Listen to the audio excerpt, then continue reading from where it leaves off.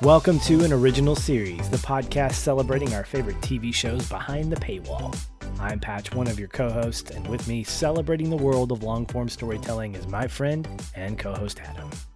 How's it going, man? It's good. We are 4/5 of the way through this tragedy that is Chernobyl. The penultimate episode.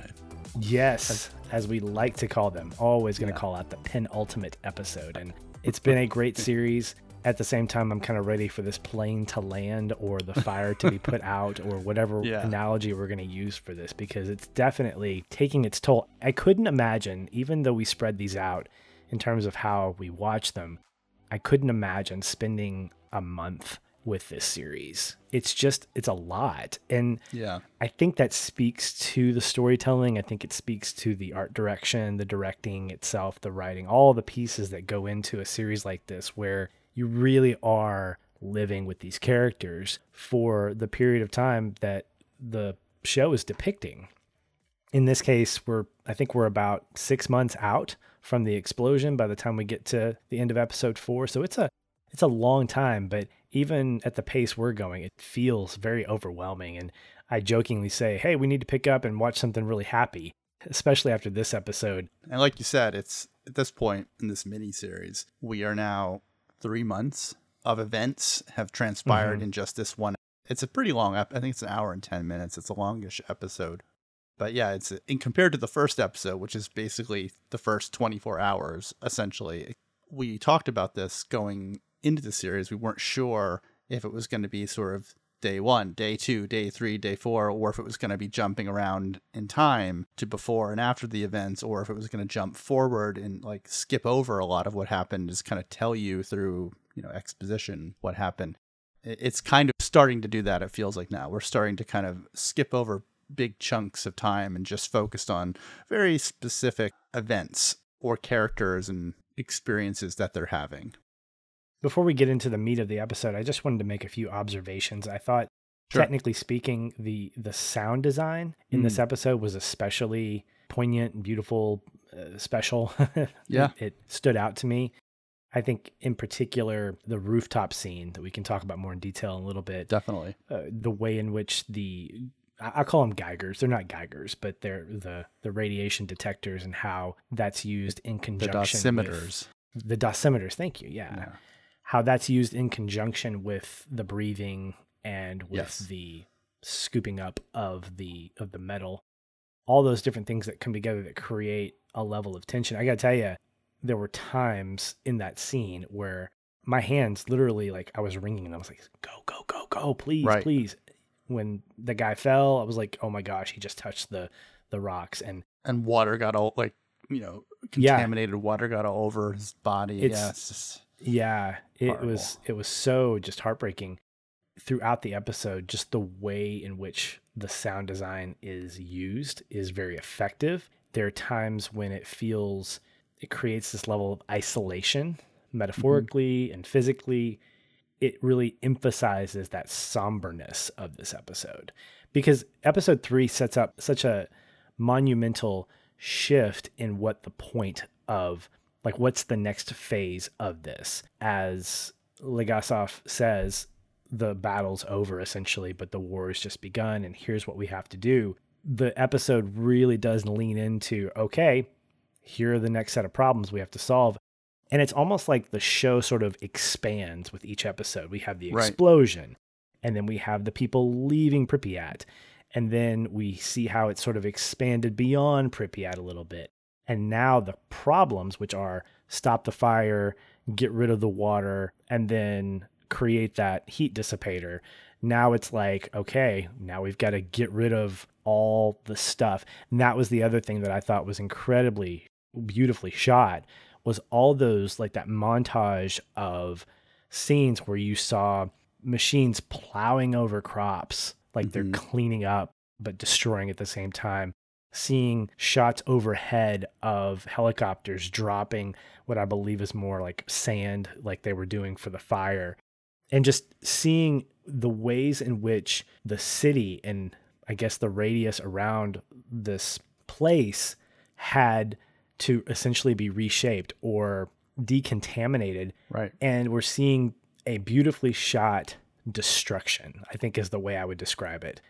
It's heartbreaking, but at the same time, from a filmmaking standpoint, it's absolutely incredible because we see the links that they had to go through to decontaminate, to contain all of this stuff. And we haven't even gotten into the human casualties yet or to the roof yet, just the stuff that would almost be considered like tertiary, like this could be and probably is contaminated, so we have to get rid of it. These animals are probably contaminated, so we have to get rid of them. And then the rooftop scene, I think, is if there's a hill, if there's a peak to this episode, it's like the first peak, and then the second peak is the conversation near the end of the episode. It really did build up to a sense of like, this feels like the beginning of the end of the series, of the crisis, but also like a real sense, like a turn in the attitudes and the perspective of the people living there and the people in charge, and what came to be known as one of the reasons that the Soviet Union fell. Not the only reason, but one of the significant reasons that it did fall was because of the events at Chernobyl. Yeah, and like you said, you made a good point that it started the series with this like big event. From there, the show has kind of gradually, the scale of problems has decreased. Like they got over and through and figured out and solved a number of issues. But by this point in the series, they're really just dealing with the day-to-day issues that, such as rounding up and killing animals, digging up the soil and turning it over so it's buried, things like that. So like the big issues are done, like the big concerns that of something more global or more catastrophic occurring, they've gotten past that stage. And now we're just kind of seeing almost like snapshots of just individual lives of somebody who's pregnant, somebody who's trying to cope with murdering animals, just sort of basic things, which are the literal fallout of this travesty, really. And it's a slower episode as a result. The pacing is much more very deliberate way that we're past that emergency phase of the series. And now we're into this kind of just seeing, kind of observing the steps that are being taken to deal with the aftermath. And also still that side kind of investigative aspect of it, of the mystery of why did this happen? What caused it? That's the other kind of part, which I think is what keeps us as the viewers so hooked, is that we too are like, A, how are they going to deal with all this? And now we get to see some of what they actually have to do. And B, what caused this? You know, why did this happen when everyone keeps saying it's impossible? It just can't happen. There's no way this could happen. So we're finally, by the end of this episode, I think, at a point where we think we understand to a certain extent what transpired and what led up to it. Yeah. And something that just came to mind for me is the 5 stages of grief. I don't think this follows it to a T, but there's definitely denial. There's definitely anger. There's definitely depression. And I think we're getting into the place of reluctant acceptance in scenes in this episode. There's the moment where Vasily's wife, we see her 4 months later, and she's in Kiev. I don't know if Kiev is a, quote, rich city. I don't know if it's in a developed city. It may be. It doesn't look great. And I remember thinking, here's a woman who is pregnant, who's lost her husband, and who we find out at the end of the episode loses her daughter as a result. And I asked myself this question, is life worth living if it's diminished? And so you have these 2 scenes to open up the episode where you have the old woman who is milking her cow, and she creates this dialogue with the soldier. There's some fantastic reasoning that she gives. She's like, I've lived through all this stuff.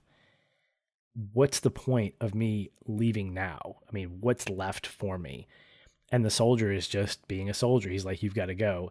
And essentially, the one thing that is keeping her there, metaphorically, physically, emotionally, is that cow. And he takes that away from her too. And then she reluctantly leaves with him. And then you follow that up 4 months later with Vasily's pregnant wife, who's in Kiev. and you see how defeated she is. I think she's grieving, obviously, but she's also moving on in a place that's not her home. Like, she can't go back to Pripyat. I don't think she's been told she can't, but she's really starting over without an anchor, without her husband. And that really sat with me for the episode. I was kind of listening or watching, how are people dealing with the fact that their lives are now going to be different, with being exposed to radiation, living in a different place, living under different circumstances. I don't know if the question necessarily got answered, but I think it was a good question to ask because of the fact that we don't know. It made me think, what if my life got usurped? What if my house blew up or burned down and we had to move someplace else? Sure, insurance would cover a lot of it, but my son, like me, and like I think a lot of people, we become attached to stuff. We become attached, sentimental of things. These folks, I don't know what they had before Chernobyl, but when you have to leave everything, if I were told tomorrow, hey, there was an explosion, you have to leave your house, and there was the inkling that I couldn't ever come back to it, man, I think about being displaced after Hurricane Katrina. Just the amount of grief and the amount of emotional and physical loss that those people felt in having to move someplace else and start their lives over. I kind of was reminded of that whenever I was watching the first part of this episode, and it really made me sad because I knew that life was never going to be the same for her, specifically right. for Vasily's wife. And then to find out that her daughter died, the ending scene was just so heartbreaking. And I don't even know what she's thinking. Is she thinking it's my fault, I made the wrong choice? Or is she thinking, what do I do next? Maybe it's all that. Right. Maybe it's none of that. It's definitely a weighted moment knowing that she's not going to see her daughter again. Yeah, I think what it all comes down to is there is a human need and almost more animalistic need to survive that we need to find a way. And they kind of, in a way, paralleled that in this episode when they talk about the dogs. And I think it's Pavel, the young man that's helping to shoot them. He says, what do they eat? Because obviously these are domesticated animals that were living in people's homes. They were pets, and now they're running wild, and there's no food. And he says, oh, well, they eat all the chickens first, and then they eat each other. That's really interesting because that's kind of what all living things do. Even humans. They won't eat each other, but they might, like in the book and movie Alive. But in most cases, though, I think even if things are horrible, even if things are looking bleak, we find a way to keep moving on. There's something in most of us, clearly there's some people that can't cope with certain situations and it's horrible, but most people find a way to marshal strength to carry on. And that's what I think most of the people are doing. And they're finding a way. They're finding something to keep them both physically alive as well as mentally moving in a new direction, to start over, to start fresh, and to kind of put the past in the past. And it happens not just in events like this, but whenever there's a natural disaster, this was obviously a man-made disaster, but when there's natural disasters like tsunamis or hurricanes or tornadoes, same types of things happen. Sometimes we get a warning with hurricanes, for example, and just like that old woman who doesn't want to leave her home, there's lots of people who live in states that are prone to hurricanes. They're told you need to pack up and drive inland or drive north or go get away. And they don't want to leave because they feel like, no, this is my home. I'm going to stand by it. I'm going to protect it, because they're so attached to the physical idea of home. And of course, that's when you hear all the police and fire departments saying things can be replaced, but you can't be. We can't help you if this gets really bad. And I think that's kind of the idea that they're trying to show here, is that, especially for older people, if it's been their home their whole life, like that old woman was discussing all the things she's been through in her life, all the experiences, she just probably doesn't care. She probably feels like, I'm going to die here anyway. So whether it's tomorrow or 10 years from now, it doesn't really matter to me. I'm just not going to go. But I think the younger people, like Vasily's wife, she's young. She needs to find something to keep moving on with. I was hoping that the baby would be her purpose, that she would be a mother and that would carry her forward. But now she's lost that too. And it's devastating, like you said. This is a rough episode overall, and it's called And we find out why, the happiness of all mankind, but it almost could have been called Dogs and Vodka, because that's a lot of what this episode focuses on. Drinking vodka and killing dogs. A lot of time is focused on both of those. If you look at the full runtime of the episode and the amount of time we witness these events, it's interesting. Absolutely. And to the credit of you being able to watch the whole thing, I did not. I skipped over those two scenes. I had the internet help me out with skipping over. But there are some moments that I do remember, specifically after that first scene. They're having a conversation before they go out hunting again. I don't remember the guy's name, but he's the head soldier. And then I call him the Armenians with him. The older one, yeah. You mentioned the title of the episode. This is where it comes from, this particular scene. He's trying to ease the pain of killing, indicating that it becomes easier. But I think it speaks to what we've sort of alluded to, which is this acceptance of a life that exists now and embracing it for what it is. And we can hate it. We can wish for something better. We can wish for the life that we had, but the life that we had is now gone. Right. And I think about scripture that says, yesterday is gone. And tomorrow hasn't gotten here yet. So, living for today and not worrying about tomorrow. I think some of that idea lives in this episode where that guy is really trying to encourage the moment. He's like, here we are today. This is where we're at today. And in some sick, twisted way, he's right. Because yesterday is absolutely gone and they can't control what happened. They can't go back and say, okay, well, the plant's not going to explode today and the core is not going to do its thing. They've been given a task. There's a level of intelligence that I think exists with him in talking to this young man about the fact that I don't think it's about the dogs. I think it's about the fact that a person is having to murder, a person is having to deliberately kill for the greater good, for the happiness of all mankind, as the Armenian says, because what they are doing, as hurtful as it is for the betterment of the people around them. And that concept is echoed throughout the entire episode. Mm-hmm. And especially with that scene on the roof. This was what made it difficult for me is at the end of episode 3, we had the big recruitment draft day, essentially. And some folks were on kitchen duty. I love how that guy lays out, like, these guys cook, these guys basically fix the wheels on the tires. I don't know what the heck these guys do, F them, that kind of thing. And then we find out that all those citizens of Pripyat are doing different things. We get the trench work, all that stuff that's happening at the camp. But then there are others that are asked to go, I don't remember how many, I think it's like 5,000 men that are asked to go to the roof. This is after the failure of the moon rovers, specifically the German one. They fail with the German moon rover on the, is it Katya? No, not Katya. Well, they used the Russian or the Soviet moon rover first, which it was one they had in storage. It's not the one they sent to the moon. They make a joke like that one's on the moon. Yeah. But this is another one. They had a backup and they can make 2 more. But then, they do go to Germany to get what I think they called not a moon rover, but a police robot. It's some kind of like policing tool that they devised. It made me think of like RoboCop, like Ed 209 or something. I was like, what is this thing going to look like? But that's a great scene as well. Just how it like instantly stops working once it's placed on the roof because they didn't even communicate to the Germans what type of radiation level it had to withstand because of the propaganda, they say. The propaganda number that they gave them was far, far lower than what the reality of the situation was. Right. And the Germans built it to that specification. That's what's really interesting. And something that came to mind for me, this line, it wasn't a line, but it was a phrase that came to mind. Saving face loses lives. That's another big theme in this episode. Because in that moment, if they had told the Germans what the actual number was, the Germans would have I don't know, maybe, well, I'm assuming they would, have built a vehicle that would withstand that.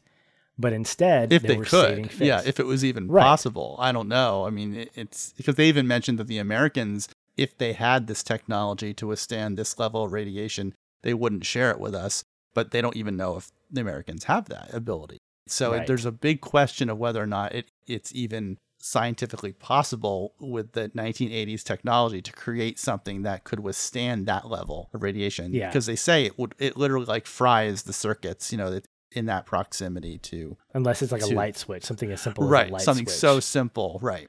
And that actually echoes later on in that last scene where you have the Belarus scientist, Kamyuk, the composite scientist. Yeah. Emily Watson plays her. Yeah. And she's talking with Legasov and Sherbina, and they're having that whole great dialogue about what's going to be said when Legasov has to testify. And of course, Sherbina, being the company man, being the party man, he's like, tell them enough, but don't tell them everything. And this is when she reveals that while they were responsible for a lot, the scientists, the engineers inside the plant, they may not be responsible for the explosion. And help me out here, because I didn't quite get the explanation, but I believe the AZ5 button press causes the power to go up instead of down because of the way it's engineered.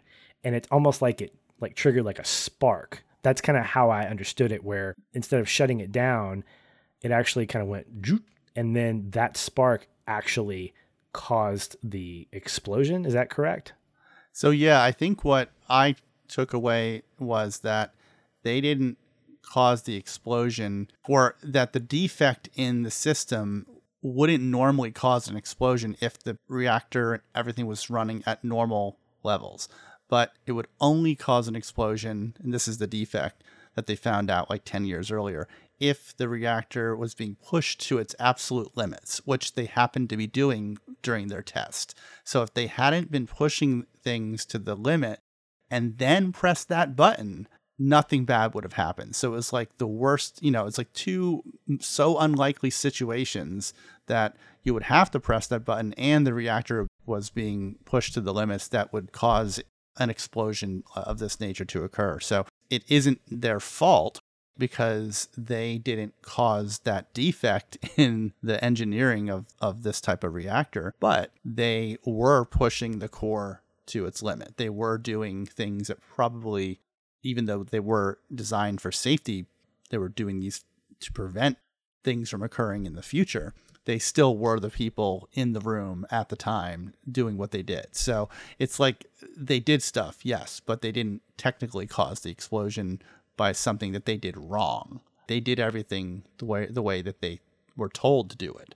That's, I think, the sort of dumbed down version of what happened. Yeah. Well, that's a great explanation, and it helps me understand it a little bit more. The philosophy behind that, though, is what I'm really intrigued by, and I'm pretty sure you were as well, which is, why were they not told? Why was this stuff redacted? I love the scene with her, and I believe maybe it's Dyatlov, who is still kind of being a denier. Like, I didn't know the core exploded. Well, how do I know? And she gives him that piece of paper. Right. Well, she shows him a picture first of like the whole thing. Just there's your explosion. Yeah. He just kind of pushes it away. Right here? Yeah. No Photoshop here, sir. But then she tells him a lot of it's been redacted, but there was a mistake. They did not redact the table of contents. And she starts reading into what you were talking about, which is this idea of a problem that exists in all of their reactors. And this all comes back to saving face. And it's still being defended to some degree from the mouth of Sherbina. He says, what you are asking of Legasov is to humiliate a nation which is obsessed with not being humiliated. And that just reemphasizes this idea of saving face and losing lives. Had they found the problem and acknowledged it and said, hey, we need to fix this, I don't know the politics behind that. I mean, honestly, I think that would be a heroic thing. You got all these reactors that have this flaw, but I think that brings up this idea that apparently like the perception of the Soviet Union has to be perfect every time with no mistakes.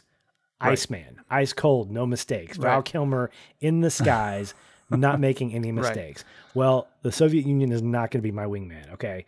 Because you're not owning up to the challenges that you have. I mean, you're dealing with nuclear power, people. Well, and at the same time, this is killing people, not only through the radiation, but through the preparation. And so there's this like grouping of everyone's to blame, because what you're saying, what you're not saying, when you're saying it, all this comes to a head in that conversation. And I love what she says. She says, to hell with your deal and to hell with our lives. Someone has to start telling the truth. Amen, sister. We have to be able to get past this. And at some point, humiliation has to take a back seat to protecting your people.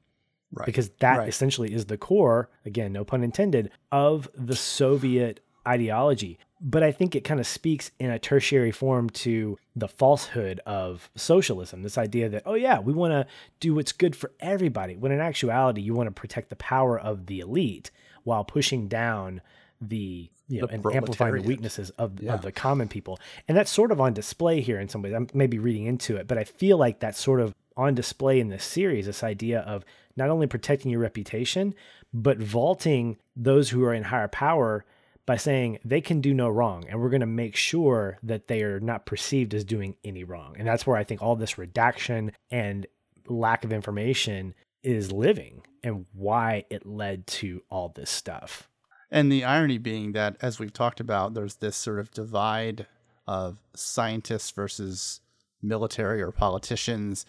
And here we have the politicians basically covering up when there's a scientific problem instead of saying, because they want their scientists to be perceived as perfect, as not having any flaws in their engineering and their ability to build the best nuclear reactors in the world. And so it's like you want them to look like they're the best, but you don't actually care or want to support them in making sure that they actually are the best. It's just strange.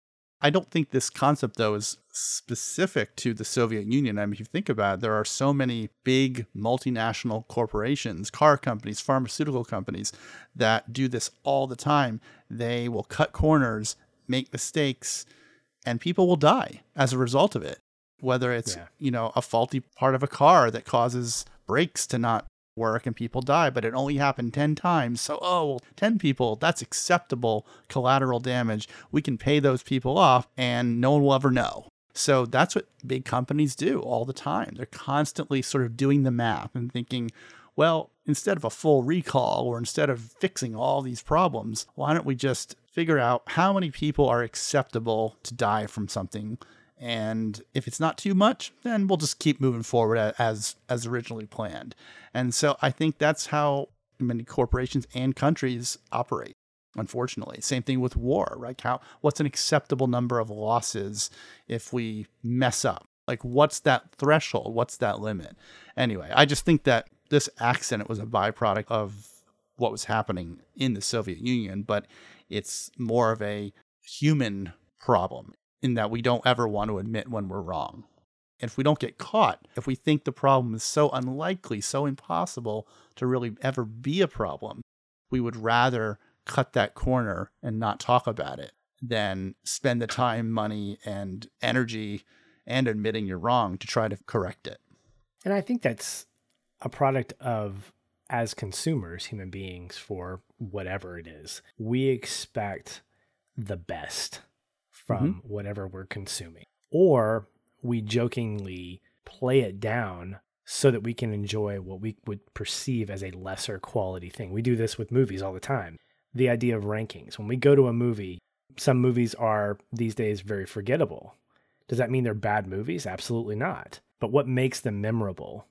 When we walk into a movie theater, we expect to be entertained. When we walk out feeling like we were let down, we start blaming the movie. Even though there might be other factors, like I could have had just a bad fight with my wife, or I could be really sleepy, and so the movie just isn't interesting me. Or someone in the theater could be, making noise or playing a video game on their phone, which I've had happen, where someone's literally just talking having a full-blown conversation, like in the row in front of you. So is that really the movie's fault? No, but it makes the experience one that detracts from the overall experience. Yeah, and so we have an expectation when it comes to the things that are put in front of us, whether they're entertainment, whether they're products of some kind. I buy something, I expect it to work. I expect it to work for a certain period of time. But we also put expectations on things that we don't think will have a long last. So when I go to a fast food burger restaurant to order a burger and fries, my expectation is diminished because of the perception I have of that place. So if I go to a McDonald's to get a burger and fries, it's going to be different than if I go to a restaurant that specializes in, quote, gourmet burgers. I expect it to taste better, but that's subjective. When in actuality, maybe to my taste buds, McDonald's hamburgers taste just as good as the gourmet. But at the end of the day, my satisfaction is what I'm looking at. Right. And so I make that kind of weird analogy to say that we put on ourselves as human beings and we put on other people this expectation based on what we see, based off of maybe one dimension. And you're right. If I'm looking at Facebook as a company, or Meta as it is now, I expect it to do what it says it's going to do. So when it messes up, now I've lost trust in it. If I look at a news outlet like CNN or Fox, or even some of the smaller ones, there's a level of trust that I think has become more subjective because in the world of instant news, there's so much contradiction. Some of it's true, some of it's lies. And I can't watch Fox News or CNN and completely trust what they're saying because I know that by their own admission, you can watch CNN broadcast an event and watch Fox News broadcast that same event, and they're telling the same story, but they're slanting it in a way that's meeting a certain agenda. So you ask yourself the question, how do you know who to believe? Well, they're both probably telling the truth. The event happened, these are the facts, but the emphasis on certain things from those two news outlets as an example are going to vary widely because they have an agenda. And I think that in this series, and particularly this episode, what's coming to light is this idea that we are seeing the agenda of the Soviet Union. It's not a Soviet Union problem. It's a human problem. All of us, because we are flawed, have the capacity to lie and to slant our own image, whatever it is, whether it's a news organization or an individual, to create a certain narrative. Instagram is a fantastic example of this. How many times, if you're scrolling through Instagram, do you see the worst of someone? There have been times when I've wanted to, just for spite, queue up my Instagram and then just take pictures of me randomly on a computer, like just looking at my keyboard, out of focus, because that's my life. My life is very much mundane. It's not about taking pictures of food or catching me at my best. But Instagram, as a product, is trying to capture moments, but the best moments, curated moments. But it doesn't apologize for that, even though most human beings know that for a fact. Psychologically, depending on who we follow, we want to be influenced in a specific way. We're actually putting ourselves in that position to say, okay, I'm going to surround myself with beautiful people. I'm going to surround myself with artists. I'm going to surround myself with chefs because that's who I'm going to follow. And so I'm going to continue to kind of build my own understanding of this world. We curate that. That lives in this series. That lived in the Soviet Union. It just wasn't digitized. And so I think the magic of this series is that it calls attention to the fact that two things. One, what was happening in the Soviet Union was not an isolated incident, that it's continued to happen, and that today it's vaulted to almost an infinitesimal kind of amount because of the world of instant news, because of social media. And I think for a lot of people, for me specifically, I can't speak for everybody, I have to be so careful about what I consume and how often I consume it, because eventually my attitude gets jaded. Then I start thinking, oh yeah, maybe it is like that. And then I go down rabbit holes that are so unhealthy. And I think that's what I see in a character like Sherbina, who has been part of this for so long that he cares so much about the perspective of and the reputation of his country. And there's nothing wrong with that on paper. But when you're lying to get it, when you're sacrificing lives to get it, there is a problem. And that's why I think the voice of the scientist coming in is such a great counter to that, saying, to hell with your deal and to hell with our lives. She's speaking very much altruistically and says, we've got to do this. Right. And I think they said there were 14 other plants in the Soviet Union using the same type of reactor, which obviously have the same potential flaw. And so they even at one point talk about negotiating with the KGB so that they can fix the problem, but while saving face. And they're just like, what are you talking about? You can't negotiate with the KGB. Even though he's a party man, as you said, it's that weird idea of how far will you go to save face? If you're just trying to save face with, say, the Americans in this case, are you doing that at the expense of your own population's health and safety? Is that really what's best for the people of your country? It's just a strange contradiction that saving face takes precedence over the lives of your citizens and the safety of your citizens. It's a bizarre set of priorities that they have to live by. One of the most tragic and beautiful scenes is, of course, what we alluded to, the rooftop scene. So the way that's set up is so great. I think it's Legasov that says, I think I may have a solution after the German vehicle fails. He recommends using biorobots. Right. And, wow. And I guess I was just stupid in the moment. I didn't realize what he was talking about. Like what? Like Terminator? Yeah, I thought that, like that there was some like sci-fi solution that I didn't know about. Like, what's this? What are biorobots? But then it was like, oh, of course, we are biorobots. And the whole concept being kind of the Andy Dufresne technique of the Shawshank Redemption, where he takes a little handful of the wall right out in his pockets every day and drops it. And that's really what they had to do. They had to say, okay, we can put 3 men up there at 90 seconds at a time to throw like maybe 2 or 3 of these pieces of graphite off the roof, and then they're done. Like, that's it. I think at the end of the episode, they mentioned there was almost 4,000, I think, men who did this. I don't know if they did it more than once, or if, like, was it 1 90-second shot and then they were done forever. It wasn't like they went back 2 weeks later for round 2. That was their level of exposure they were permitted, and that was it. Again, I think one thing the episode does really well is what the series is doing well, which is explaining the significance of the radiation. I think it's Legasov who explains each part of the roof. It's kind of like low, medium, high. You have 1,000 Roentgen, which is like exposure every hour or something like that. And then it doubles on the second part of the roof. And then the third part of the roof is like 10 to 15 times stronger. Like if you're out there for 2 or 3 minutes, you're exposed and you're pretty much dead within a week. Yeah. And that's what we've gotten to. So the slow burn of the episode and leading to, we got success with the moon rover. Great. We did that. We cleared that. And then you get the, oh my gosh, with the German machine. Yeah. I love Sherbina's reaction. He gets on the phone and he just breaks the phone. And that's when he tells us via his conversation with Legasov that because of our propaganda, as you mentioned before, they gave us exactly what we asked for.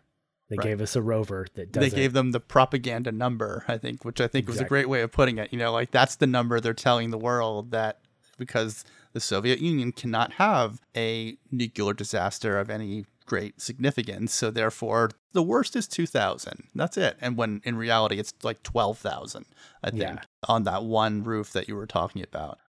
That roof scene, I'd have to just say that I went back and watched it again, because the first time I was in it, I was experiencing it. I was with those people on that roof. And so I had to kind of go back and watch it again to kind of figure out why did this work so well? And as you mentioned earlier, sound design is a huge component to it. Also, it's real time. We're seeing this in real time, 90 seconds. The camera doesn't cut once. It's a continuous shot. It's like you have a documentary filmmaker following these guys up on the roof. And in my head, that guy has his own protective gear on himself as well, because he's trying to show what these guys are doing up there and how dangerous it is. And as you said, we hear the sound of their breathing. We hear the dosimeter kind of crackling and then getting so loud as they start to get to the edge of the roof and throw the stones and the rocks over the edge. It's just incredibly effective as a result of the technique that they used to film it. The real-time, one continuous shot, handheld, so it felt like somebody was there with them. It's almost like you were a part of this cleanup crew. And I felt for these guys.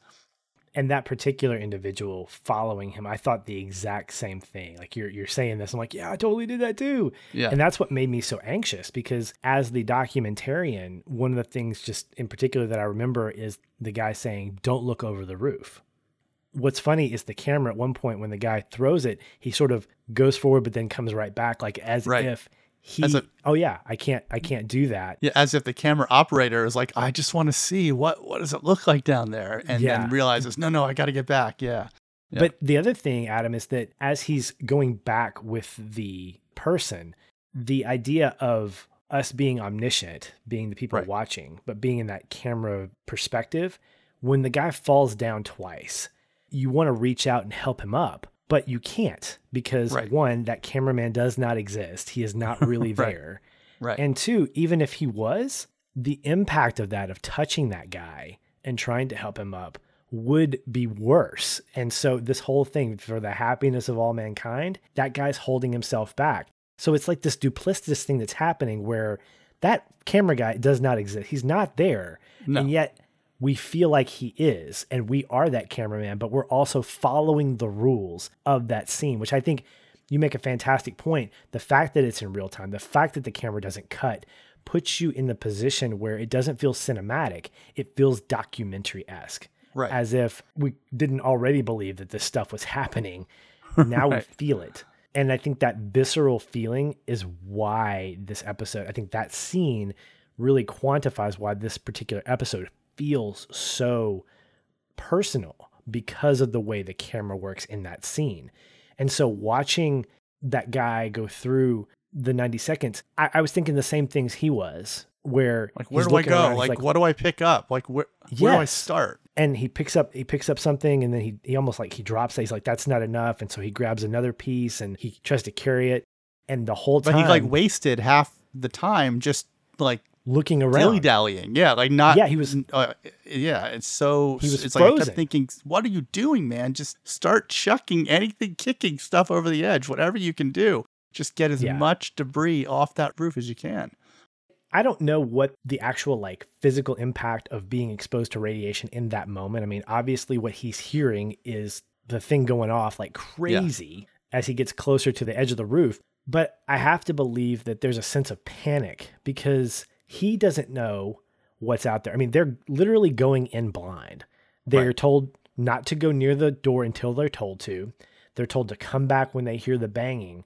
And so I can see how I don't think he's dilly-dallying. I think he's overwhelmed. I know. It's just frustrating as you watch him because you're like, why are you just looking around? Just start shoveling anything you can off the roof. Like, and why was he going the opposite side to, again, I totally agree with you that it's all because of the shock that he's in. It's such a foreign situation to him, or anyone really, that it's like, where do you start? What am I supposed to do here? And it takes him a half a minute to kind of start realizing, oh, okay, I just got to start shoveling stuff and getting it off getting it over the edge. And then there's that great moment where he tries to shovel a really big piece of that, and another guy comes in and helps him, and they kind of throw it over together with their two shovels kind of connected. And yeah, it's just, what a task, what a daunting task to have to just do over weeks and months. And I just want to add one thing, their protective gear, and this is months after the incident. I keep thinking, 1986, okay, they don't have anything better than these kind of makeshift solutions, and they haven't started mass producing like great high quality nuclear radiation suits. I mean, I know they existed in the United States from Back to the Future. They wore the yellow suits when they put the plutonium in the back of the DeLorean. So they were around. There were companies making them. Maybe they weren't accessible in the Soviet Union at the time, but it just feels like you had this horrible nuclear disaster. You've had a few months now. Why is your manufacturing industry not making the highest quality suits that you can pull over your head, and completely encase your body to protect you from as much possible radiation as possible? It just, it baffles me. And, I'm sure that as you're watching that, I don't know what the capacity for mass production would be in a place like the Soviet Union. They make a lot of vodka. They do.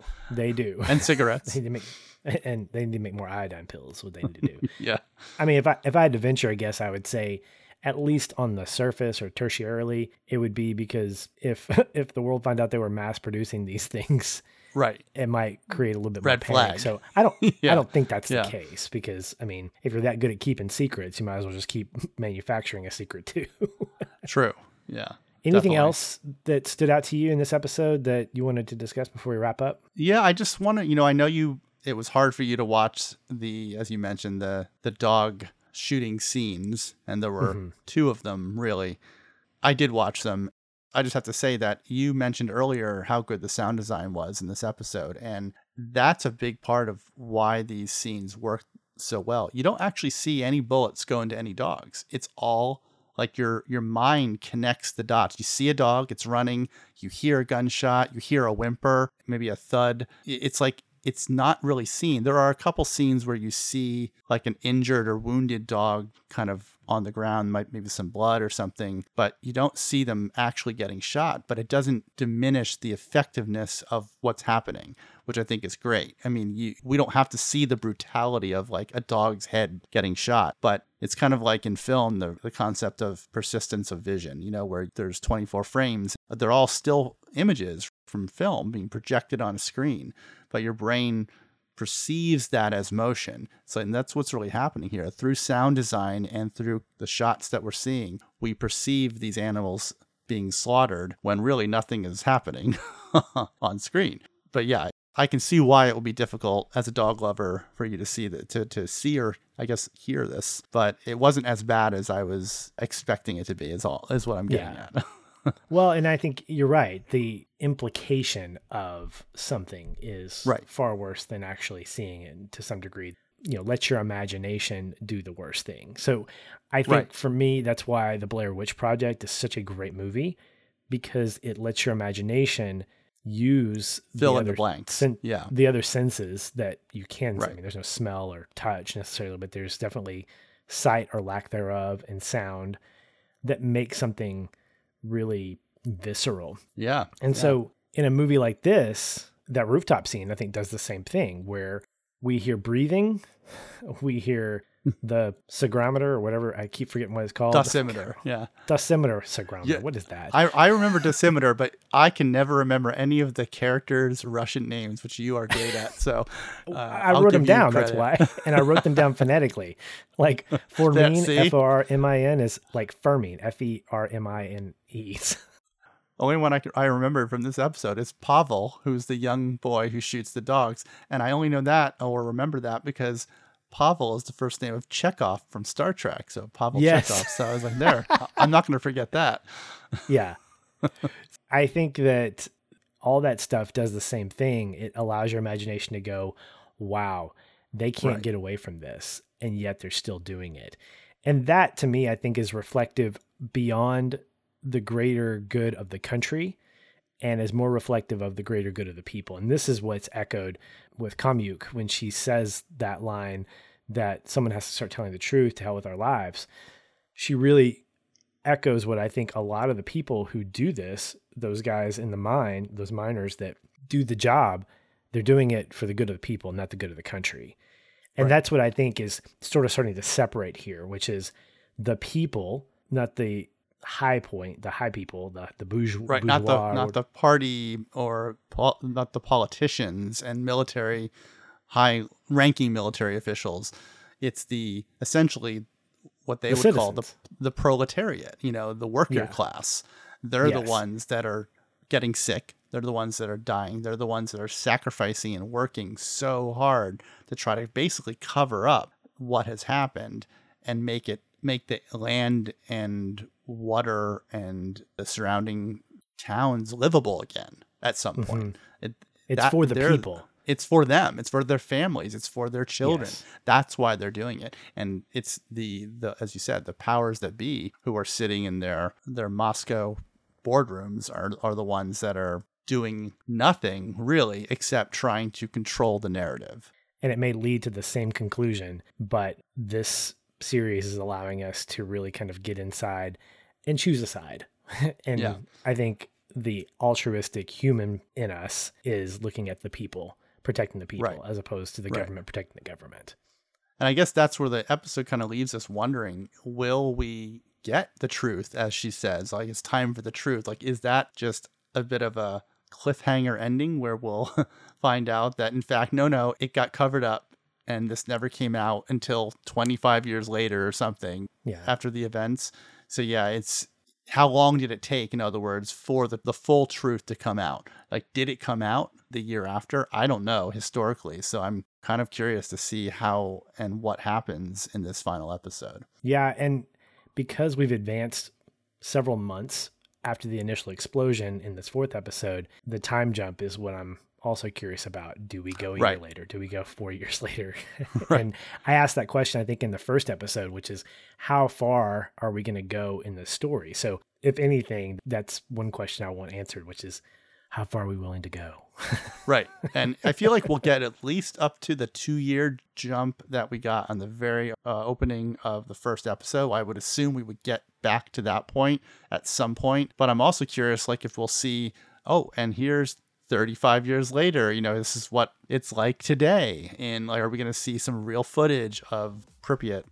I mean, these are just questions that I personally am curious to find out about. So the episode is called, and I'm going to butcher this, it's called Viknaya Pamyat. You want to give it a go? That's how I pronounced it. Viknaya Pamyat? Yeah, I think that's the best way to Close describe enough? it. Yeah. I look at it and I want to spell it. I want to say it backwards, like Taymap. Like it's some kind of Morse code or spelling code or something. That's like some kind of alien language then, That's when we get sci-fi. Maybe it's like Klingon or something. I don't know. And that'll do it for this edition of AOS. Thank you all for listening. As always, I'm Patch, he's Adam, and we are out of here.